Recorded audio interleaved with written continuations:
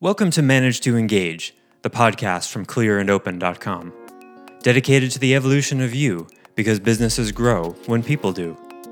Serving leaders, managers, and people who will be, helping you reach excellence in your work and achieve your personal goals at the same time. Sign up for the free course at clearandopen.com. Hi, it's Joseph, and thanks for tuning in to Manage to Engage, the podcast from clearandopen.com. We continue the four-part series today from my course entitled The Art of Asking Questions, which you can find at courses.clearandopen.com.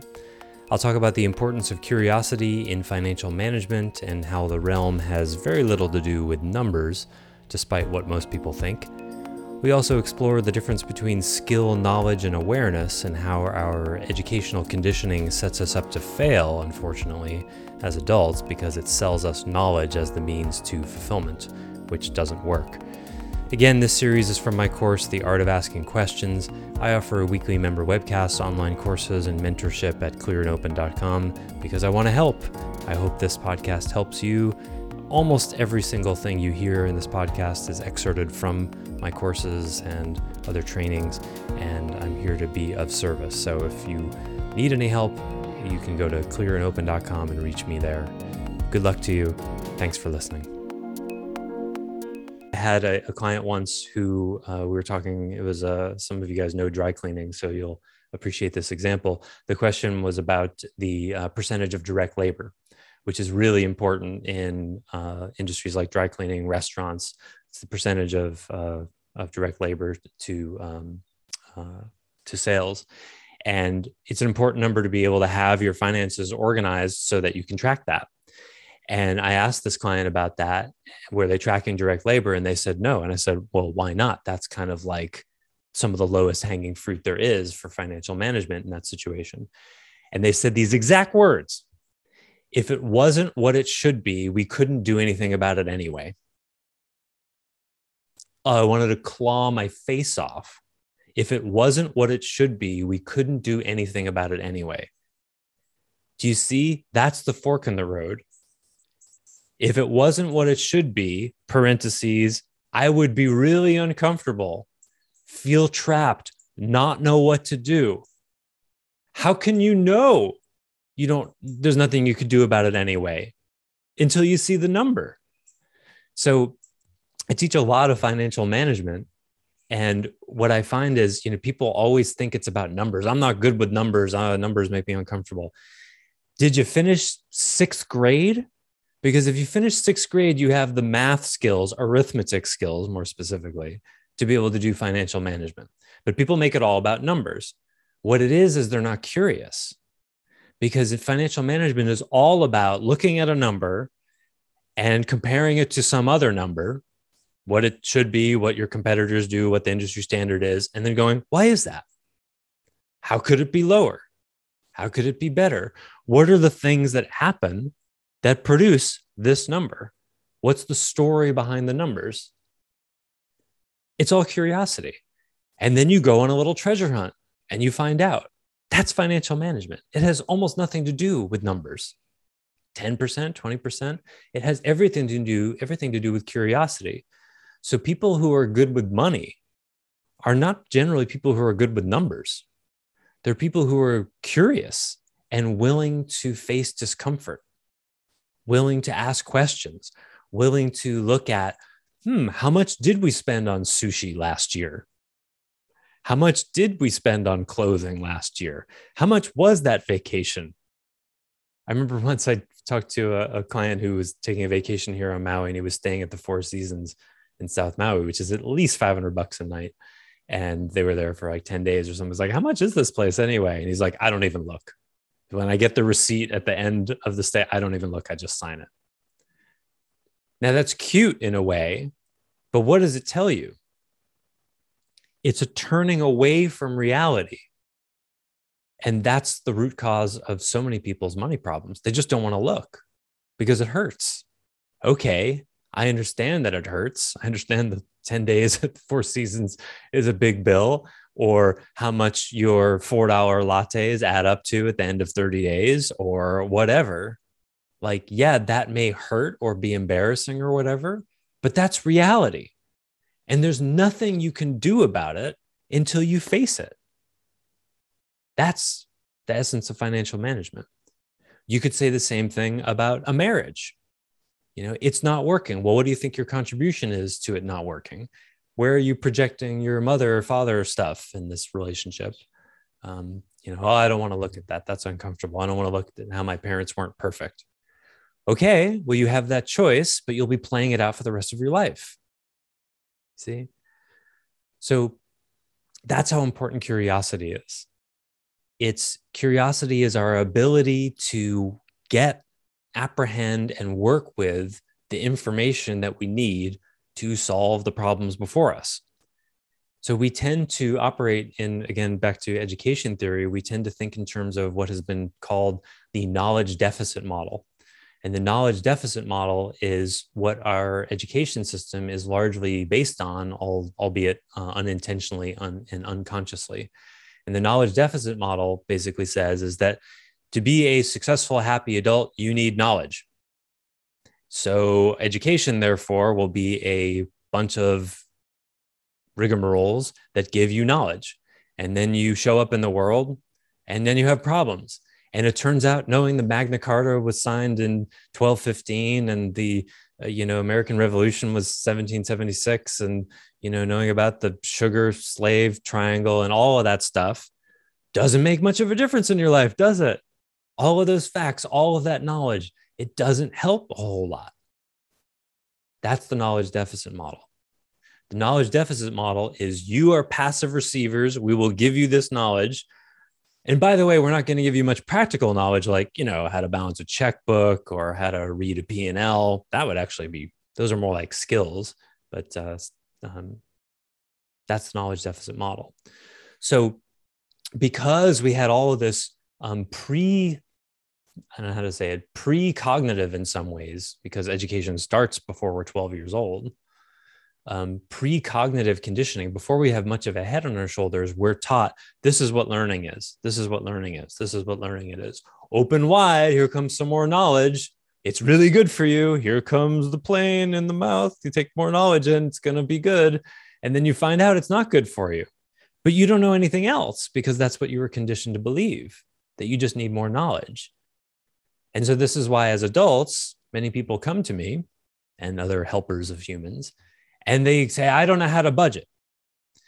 Well, do you know how to Google? Because budgeting takes like 3 seconds to learn how to do. I don't know how to blah, blah, blah. Whatever you don't know how to do. There's many books on the subject and many people who, you could practically, with the advent of the internet, to me, the greatest thing about the internet is that it's shown us the weakness of the knowledge deficit model. Because look, all of this information, remember when you used to have to go to the library to find out about something and then maybe you didn't even find a book that told you? Now it's just, here's the info, here's the info, here's the info. Are you happy now? Are you successful now? Are you fulfilled now? Turns out not. So I think what we're going to continue to see is the fall of the knowledge deficit model, where we're starting to see how it doesn't work. So if it's not knowledge that actually creates fulfilled human beings, what is it?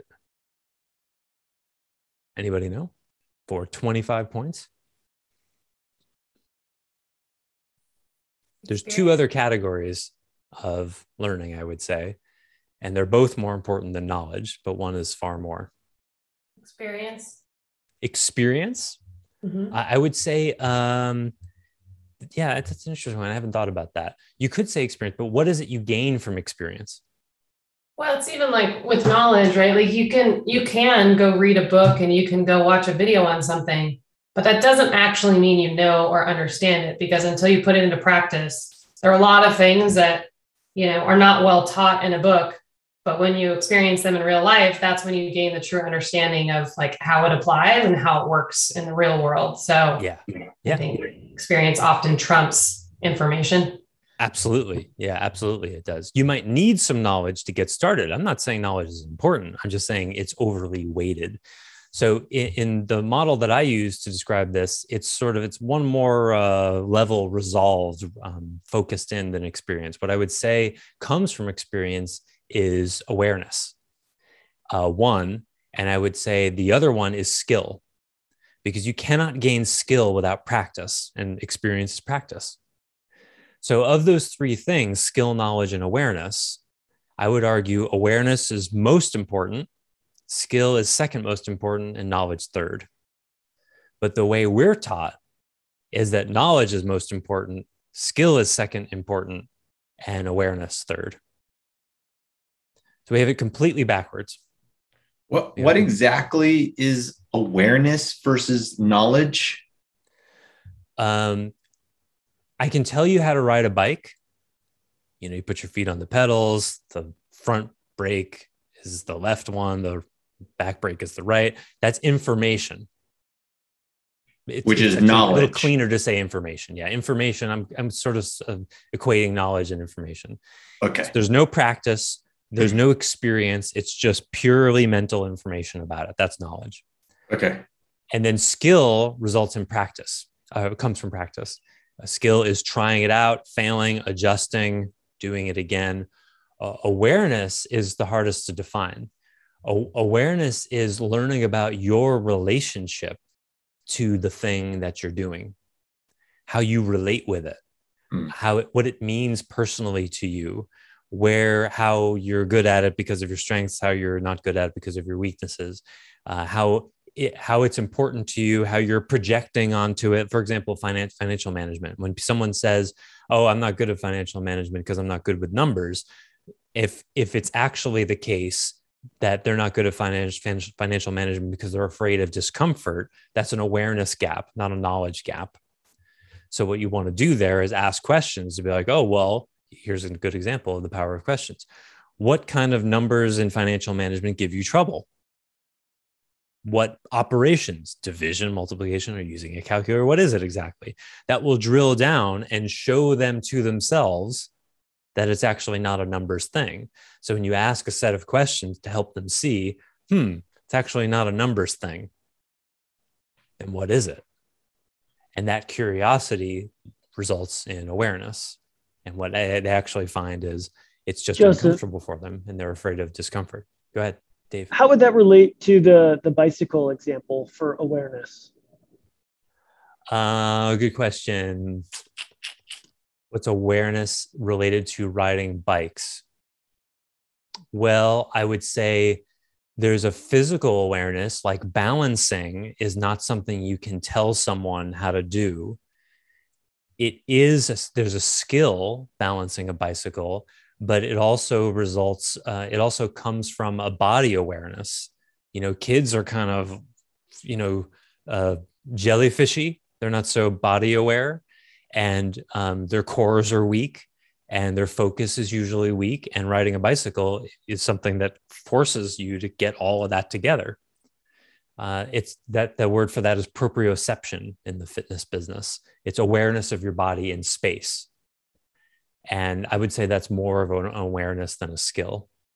But then you could go even deeper than that. Is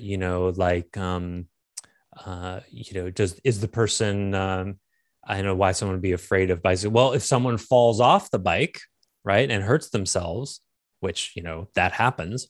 I imagine for 100 kids who fall off a bike and hurt themselves, there's at least one who resists getting back on the bike, right? And that becomes an awareness thing. So there's fear there. Oh, how are you relating to the fear? Is the fear of falling again a reason to not get on the bike?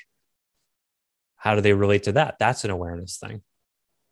I'm sure everybody remembers, I sure do, of when learning to ride a bike and the parents got the hand on the back of the seat or whatever. And you're like, I'm riding. And you look back and the parent's like 30 feet behind you. And you're into your awareness, like, oh, I'm alone on this thing.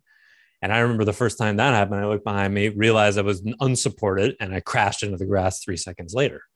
That's an awareness thing. Oh, my mental picture of I'm not getting helped anymore. Suddenly I felt unsupported and I didn't believe that I could ride it myself, even though I actually could. That's an awareness thing.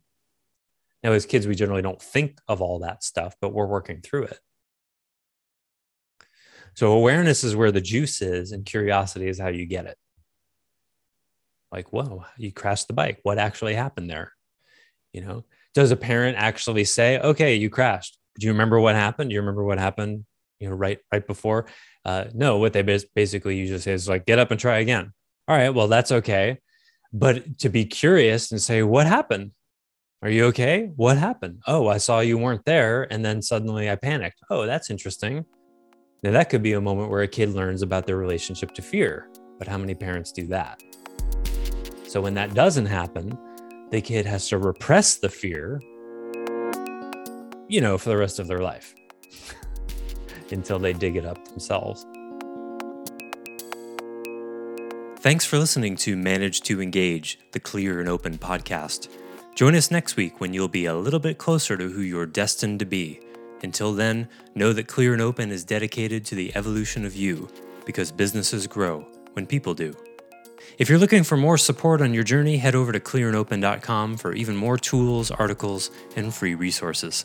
Thanks so much for listening. Bye for now.